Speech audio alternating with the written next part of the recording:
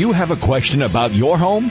Call Ken the Contractor. A few weeks ago, you were talking about cat urine, and you had said professionals use white vinegar. Do you know how much you would use of vinegar to water? We built a home 20 years ago and thought we were putting in the best windows at that time, but ever since we've had leaking of air around and under the window. Is there anything we can do? I recently had a water softener installed. Okay. And my daughter now complains that the water doesn't taste as good. Do you have a question about your home, inside or out? Call Ken the Contractor.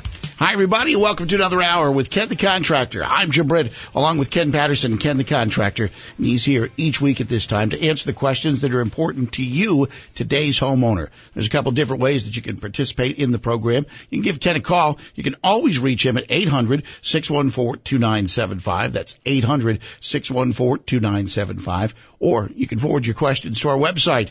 That's kenthecontractor.com.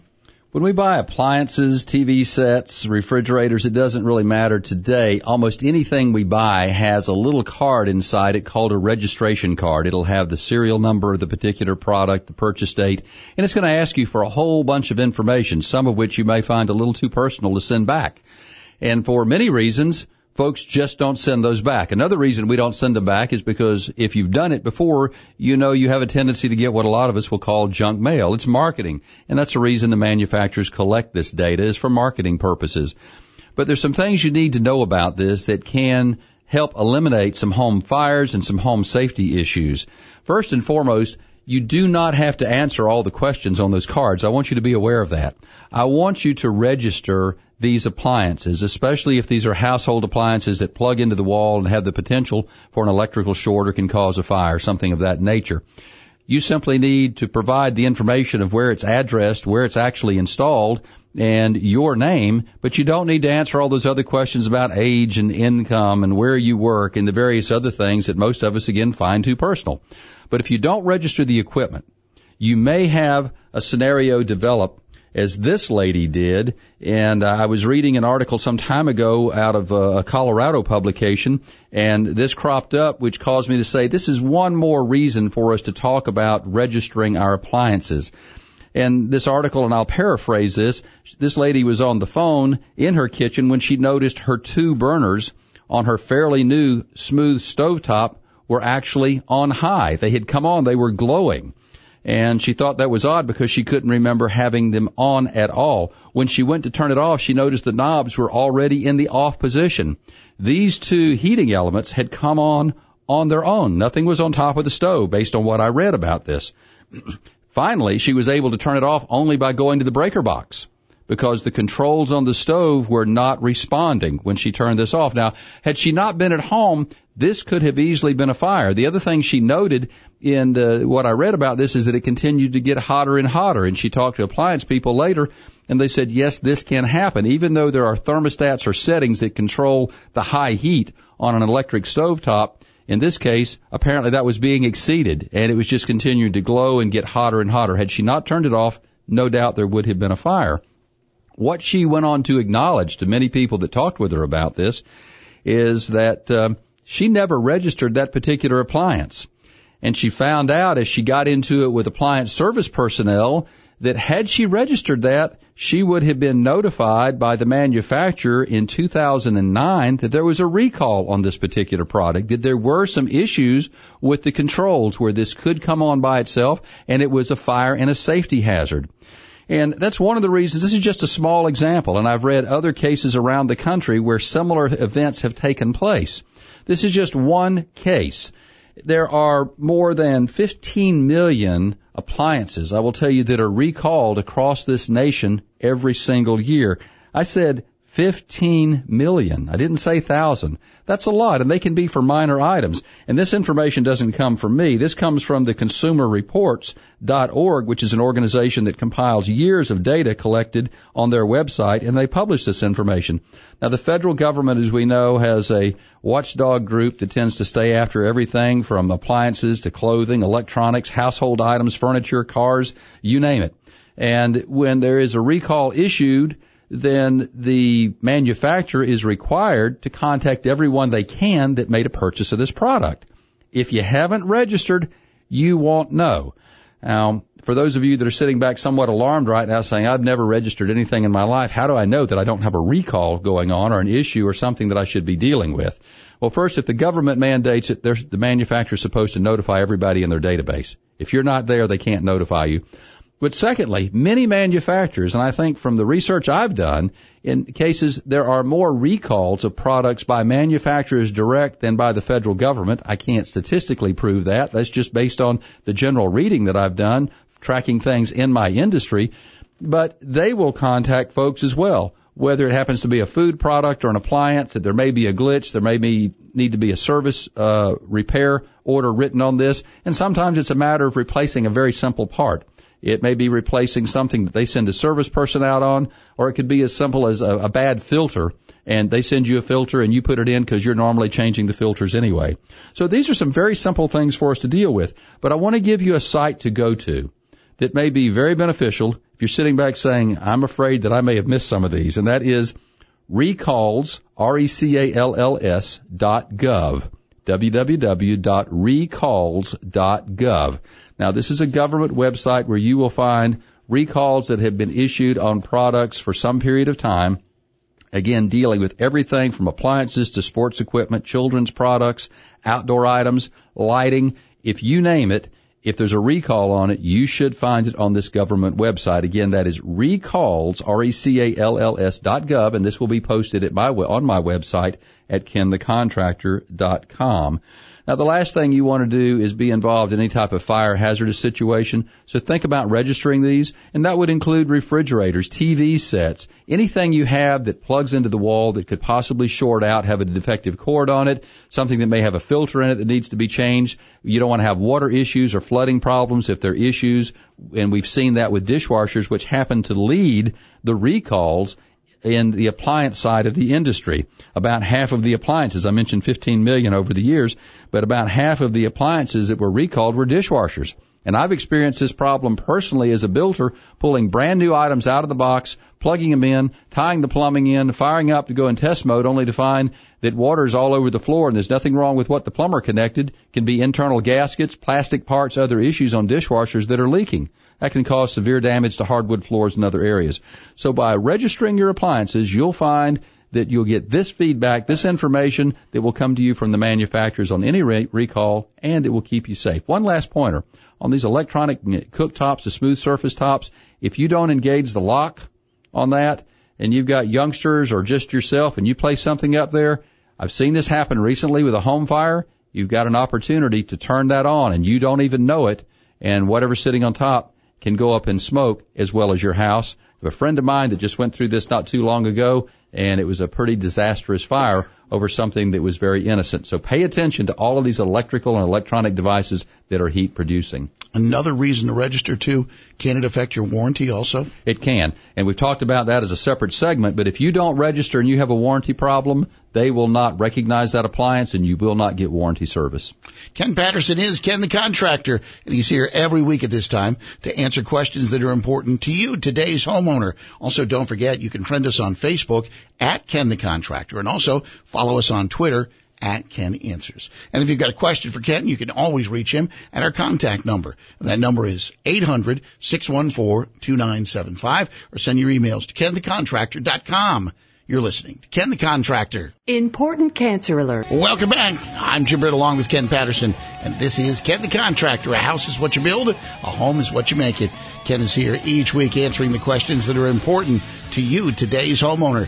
You can always reach Ken. You can email him questions through our website. That's kenthecontractor.com. Or you can give him a call. The number to dial is 800-614-2975. That's 800-614-2975. Let's go to the phone lines right now. It's Becky who joins us. Hi, Becky. You're on the air with Ken the Contractor. We had a contractor put in a new tile floor, and now we find now that the tile, I don't know, I just never paid much attention to the grout. They put in an off-white grout in this nice dark floor, and the grout now is showing dirt already. I need help. Yeah, it certainly will. That's an issue with any ceramic or quarry tile floor. Over time, that grout is going to attract the dirt, and it's going to look like dirt color, frankly, whether you put white grout, gray grout. I've had commercial clients I've suggested to them, and many have, why don't you just put black grout in to start with? Well, amen. If I had noticed, that's what we'd have done. That's how it's going to end up. Now, I do have to ask you, maybe there's a little bit of a silver lining in here. Maybe not, but when they put the grout in, was the grout joint sealed, or did they simply put the grout in? I don't think so. Okay. Well, because if it was sealed, it wouldn't be this dirty this quick, would it? Well, it would still be dirty. What happens is the grout is not flush with the tile. So as you mop the floor, as we walk on the floor, vacuum the floor, it tends to collect dirt. True. If the grout joint is sealed, and that's a little bit like putting a sealer on your car or a wax on the floor, it prevents things from permeating that. Right. If it's sealed, then the dirt is simply sitting on the surface. No, okay, I don't think so. If it gets down in the grout, then it's a little more of a challenge. And is this very old, meaning more than, has it been down for a year or so? Few months? This was done in May. Okay.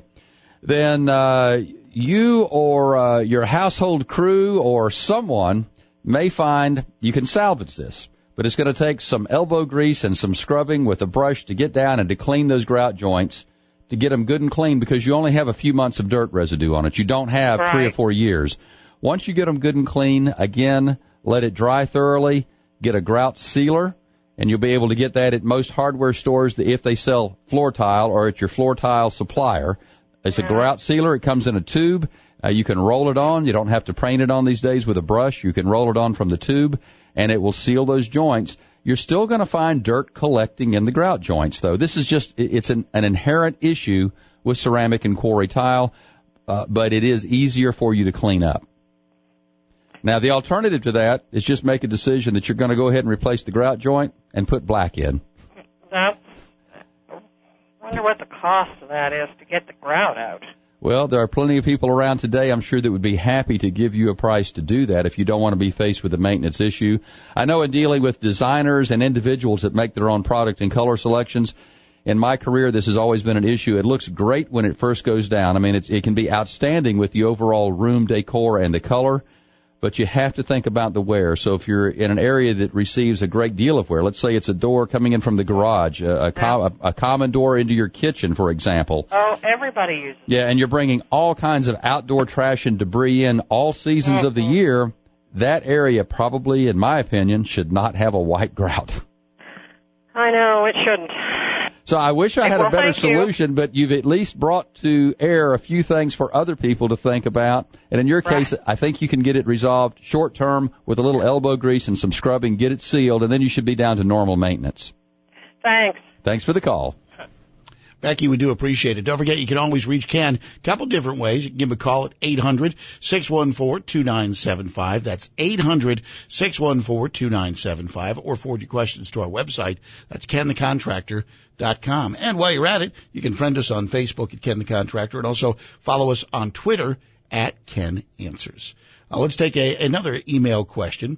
And this one deals with rental properties, Ken.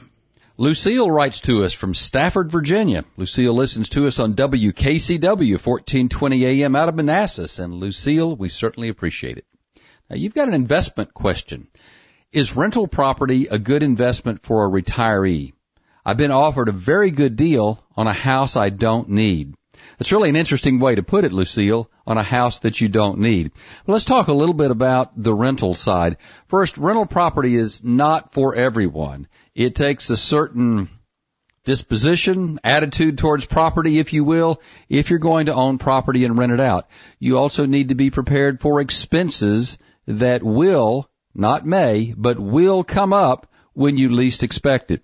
Also, you need to be in a situation where you can afford to maintain the house, to keep it up inside and out when it's not occupied, meaning in between leases or tenants. And so there are a lot of things that go on here that most people don't think a lot about unless they're in this business. Once you're in it, sometimes it's learning through the school of hard knocks. And I'd prefer to see you learn because you have done some research on the front side. And that's the first thing I recommend to you or anyone looking to get into the rental property business. And I've been in it for many years, so I'm speaking from experience as well. Sit down and read as many books and articles and items as you can about owning rental property. Understand some of the pitfalls, the difficulties you may have in renting or leasing, the terms that you may not be able to get that you think you should, collecting rent, insurance, maintenance, how well people will maintain your property. In most cases, you may find they're not going to be maintained as if you lived in them, although there are many fine tenants out there, and I've been privileged to have an awful lot of them that do maintain the property quite well. So I just want you to understand that there can be some pitfalls and issues. It's not all a bed of roses where you own the property and the check comes to you every month and that's the end of it. So you'll have to raise a lot of questions. You'll have to deal with insurance certificates on renter's insurance to be sure things are covered properly. But the very best thing that I recommend to anyone owning rental property is that they hire a well-qualified, licensed, and insured property management company to handle that property. Allow them to go through the process of screening prospective tenants, whether it's obtaining credit reports, looking at criminal background checks, whatever you require of them. These are professionals that know what they're doing. And when you go through this process, you will find, as my management companies have, that we end up with very, very good, strong tenants that will help maintain the property, that have some interest in it, that pay their rents on time. They're good, upstanding citizens simply trying to do what's right, and this may be a good short-term shelter for them until they're able to settle based on their job or career, or until they're able to buy or build their own home. So property renters and property owners have great opportunities to work together in this economy, and that's always been the case. But I want you to read and know what you're getting into before you accept this. You also have the property tax issues. You have so many other things that you have to deal with that will be yours even if you have no income. The bottom line, though, is if you have the right constitution for it, you have the mindset ready to go after it, my hat's off to you, and I commend anyone that wants to own property for rental purposes, whether it's residential or commercial. Just know what you're getting into and be sure you have the dollars to maintain the downtime on the property, meaning there's no income for some period of time. I appreciate your writing. Thanks for listening to us. Don't forget, you can always forward your emails to Ken's website. That's KenTheContractor.com. And while you're there, check out Ken's toolbox. That's some of the things that we talk about most often on the show here, including energy efficiency, plumbing, windows, decks, roofs. Get a lot of roofing questions. It's all available online at one spot on the web, KenTheContractor.com. Or give us a call, 800-614-2975. You're listening to Ken the Contractor. You're listening to Ken the Contractor. A house is what you build. A home is what you make it. And right now, it's time for this week's segment, In the News. Weekly, Ken brings you products, trends, tips, and services that are important for you to make informed decisions about your home maintenance, purchases, remodeling, and new construction.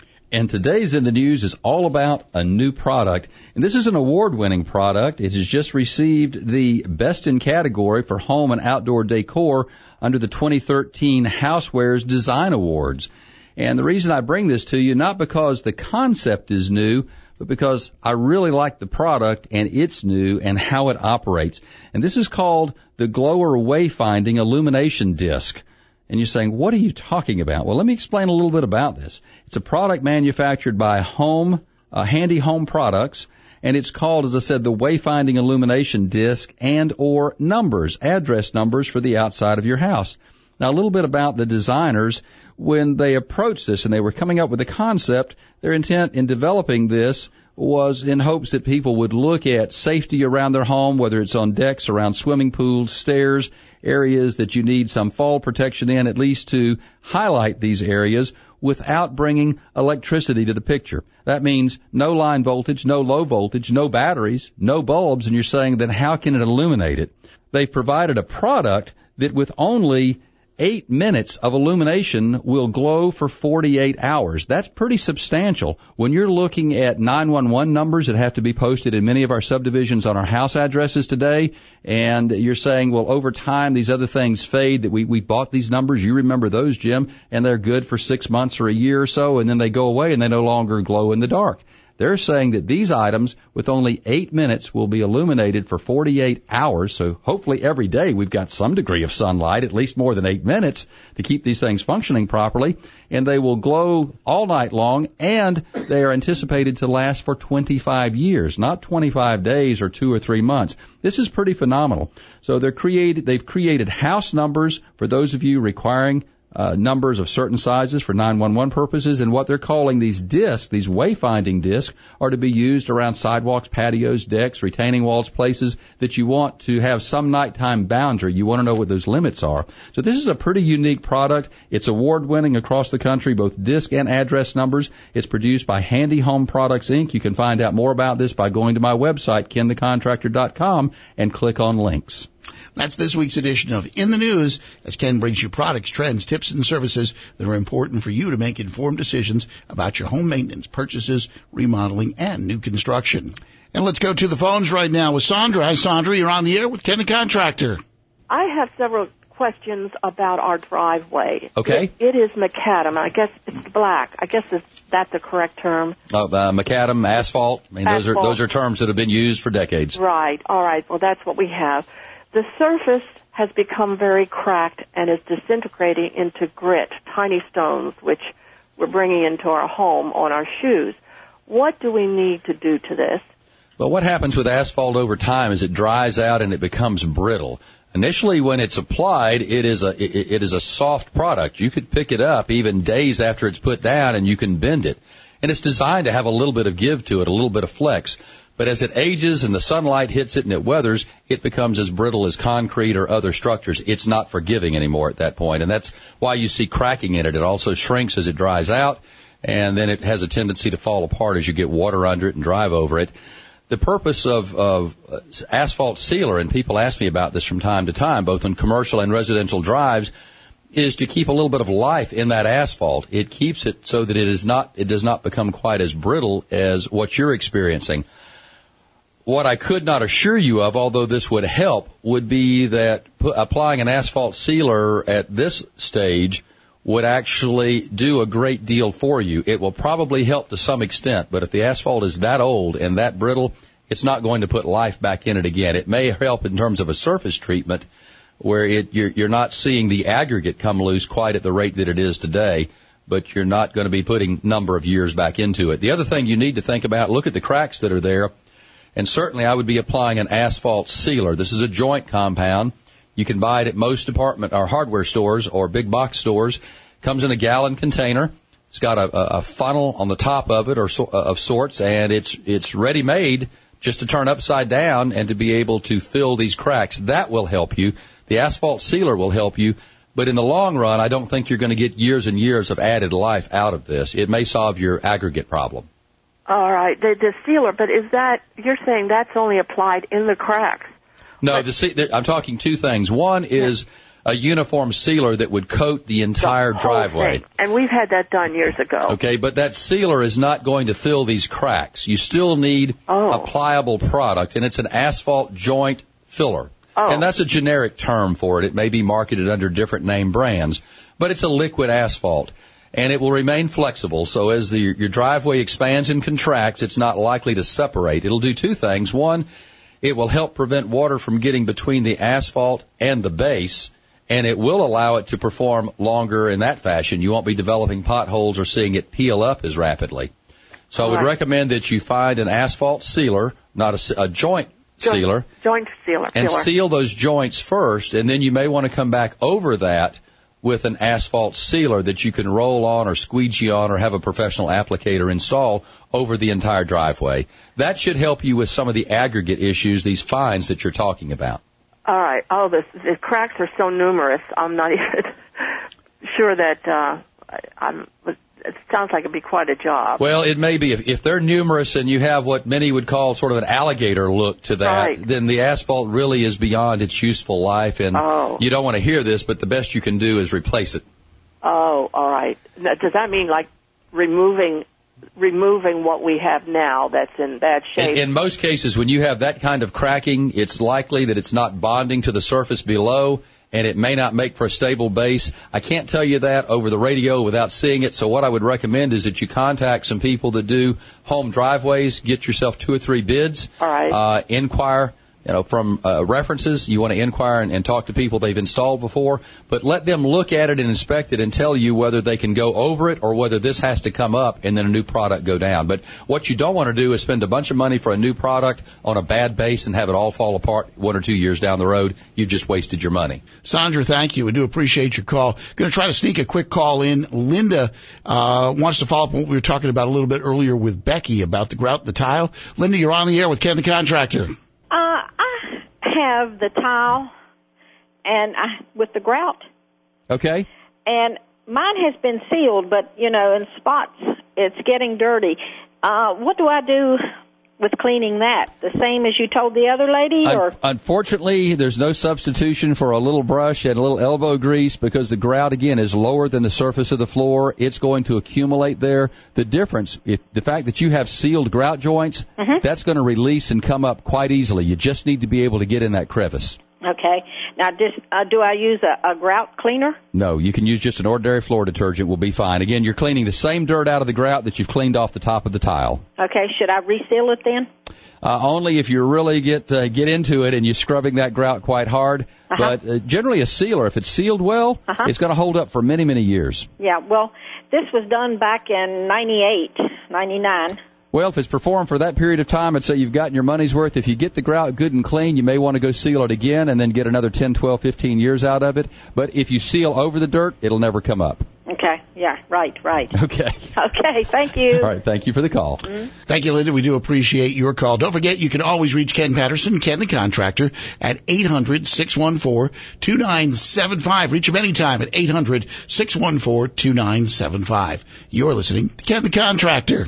Welcome back. You're listening to Ken the Contractor. Ken Patterson is Ken the Contractor, and he's here each week to answer the questions that are important to you, today's homeowner. If you've got a question for Ken, you can email it to our website. That's kenthecontractor.com, or give him a call. The number to dial is 800-614-2975. That's 800-614-2975. And we've got one of those questions from the website. Arnold listens to us on WEEU 830 AM in Reading, Pennsylvania. And Arnold, we appreciate you listening to the show. You've got a question of some interest to a lot of folks today, I think. Said, I've seen some pine boards cut by portable sawmills stacked outside to air dry that look perfectly straight. How come the kiln-dried wood at the lumber yard is so crooked? Now, this is a question, Arnold, that an awful lot of people ask. And I want to tell you, in part, is because of how lumber is treated at so many lumber yards by the consumer, yes, that's you and me, and by the personnel that work there. And I mean this with all due respect, that lumber comes in stacked tightly in cubes. It's banded tightly together. You'll see it on trucks, and it looks very straight. What happens, though, once these bands are cut and you and I, the contractors and homeowners, go down and we start going through this looking for what we think is the nicer pieces of lumber, that we, as we cull this, and that's what it's called, we simply cast some of the other things off to the side. We lay them off. They're sitting there not straight anymore. They're not laying one on top of the other, but they're diagonaling sometimes across other members. They're allowed to twist and warp and cup. And that's one reason that we are compelled, if you're not the first in a stack, to go through and really do a lot of culling, because a lot of this has been restacked at a later time, and now it's had opportunity to twist and cup and warp. So all of those characteristics come largely by handling, in fact, mishandling the lumber. Now, some of the problems that we see with lumber is just a characteristic of pine especially. Has to do with it drying. So a lot of the lumber yards are indoors. Those that are in air-conditioned space, like many of the big box stores, will be pulling more of the humidity out of the lumber. This also has an impact on it. Pulls it out even faster than those lumber yards that have lumber stored outside but under just a roof shelter. Lumber has very unique characteristics. It responds to moisture in different ways. And the best thing that all of us can do, the lumber yards and you and I as a consumer, when we bring it home to work with it, is to always keep it stacked properly on a surface that's level so that it's straight. And at the same time, if you have multiple boards, stack one on top of the other and shove them up against a wall, or keep them as tightly bound together as you can. Because anytime you give them room to move, for example, you have a board that hangs over the end of another one 3 or 4 feet, I promise you by the next day, you leave it overnight, that's going to sag, and you're going to find that's not the right kind of framing material that I want to put in my wall. The best thing for all of us to do is just treat lumber with respect, keep it stacked, keep it square, and keep it out of direct rainfall if possible. Very good question, and I'm glad you raised it, and hopefully that will help all of us have a little more respect for what we're doing when we're dealing with lumber at the lumber yards, and secondly, when we bring it home to work with it. Thanks for listening. We appreciate your email. Very good. Thank you, Arnold. Don't forget, again, if you do want to email Ken, you can send it directly to our website, KenTheContractor.com. And while you're there, you can friend us on Facebook at Ken the Contractor, and also follow us on Twitter at Ken Answers. Time now for this week's segment on universal living. And Ken, I know we're going to deal with something today that pretty much everybody's got in their home. And if you're thinking about remodeling, I want you to give this consideration, and that's the shelves within our cabinets. Roll-out shelves, not fixed or adjustable shelves. Now, the whole purpose behind universal design is so that everyone in that house, regardless of age, regardless of height, regardless of disability or health situation, has access to products, and it's easy to use. The real feature about universal design when it comes to rollout shelves is that for absolutely everybody, this is something that makes it much more convenient. It allows you to utilize the space in these pull-out shelves much more efficiently. You can put heavier items in the back, lighter items in the front. You're not leaning or finding yourself crawling into these cabinets to pull these things out. Instead, you simply pull the shelf out. You access what you need. It's very easy, very functional. Now, don't just think about your base cabinets in the kitchen. Think about the pantries. Think about other areas, even in your bathrooms. If you have linen closets and things built in to cabinet work, these shelves are universal and can be installed anywhere, and they can be installed on a retrofit basis if you don't have them now. Closet Mate and others also make rollout for retrofit purposes, as well as many cabinet manufacturers. One other area you want to consider is that corner cabinet that could be wasted space. Get one of those Lazy Susans, have that installed. You'll find you're not climbing way back into that corner, and now you're using all of the space that you paid for that you say is just dead. I can't access it. This is all part of this week's universal design. And let's fit another email in right here. This email question comes to us from Dave out of Reading, Pennsylvania. And Dave's doing some outdoor work. Says, I'm building a freestanding deck around a pool. I'll be using 4x4 posts around the perimeter every 4 feet. What size joist should I use? The deck will be 16 feet by 15 feet. Should I use joist hangers? And is it okay to use screws instead of nails? Well, Dave, sounds like you've got a couple of things to be working on over the next few weekends anyway, but let me start on the back side of your question and work our way forward. First, it's always fine to use screws as long as you're using the proper screws. Now, it's important to determine that you're using the correct size of screw or nail for those of you that may choose to build a similar deck and use nails. Don't use something that's undersized or wrong. And if you have any questions about it, in most cases you can consult the hardware store or the fastener provider, and they will tell you what it's rated for and whether it's a framing or a trim nail or whether it's rated to be used in a shear connection versus other types. Anyway, screws will be fine to put these together with. Now, to go back to your question on the 4x4 post, in many locations, I have to tell you this, in many locations around the country, the local code requires that either an architect or an engineer design, sign, and seal plans for any deck construction. So the very first thing I want you to do, though, is to be sure you have checked with the local building officials before you start doing any construction. Because if you build this and they find out about it and you needed a permit, they can make you tear it down. So you will have wasted your time and your money and then go through the permit process after they have fined you and perhaps double feed the permit because of that. A whole lot of heartburn comes into play if you try and do things without permits when they are required. Not everywhere in the country, but most places. So I want you to check on that first. Now, to deal with the joist size, the IRC, the International Residential Code, offers joist sizes based on spans and loads for ordinary residential construction. If this is ordinary residential loads and you're not doing anything unique on top of it, and the columns and rim joist or boards are no more than 4 feet apart, I will tell you that a 2x6 joist should be sufficient. However, you need to go back again and first consult your building department, see if they require a design professional to be involved, and then also consult the IRC to be sure that's right in your particular area. And as the spans increase, meaning your columns move further apart, or the connecting points, the bearing points, are further than 4 feet apart, the depth of the joist will also need to increase.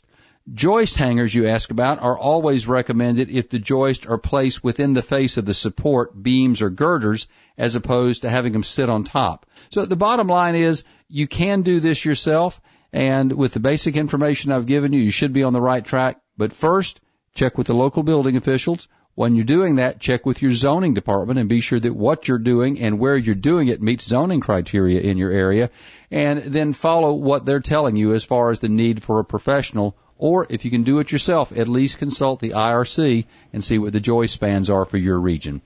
Good luck to you, and I hope you have a great outdoor project over the next several days. And that'll wrap up this edition of Ken the Contractor. For Ken Patterson, Ken the Contractor, I'm Jim Britt, and thanks for joining us this week. You've been listening to Ken the Contractor.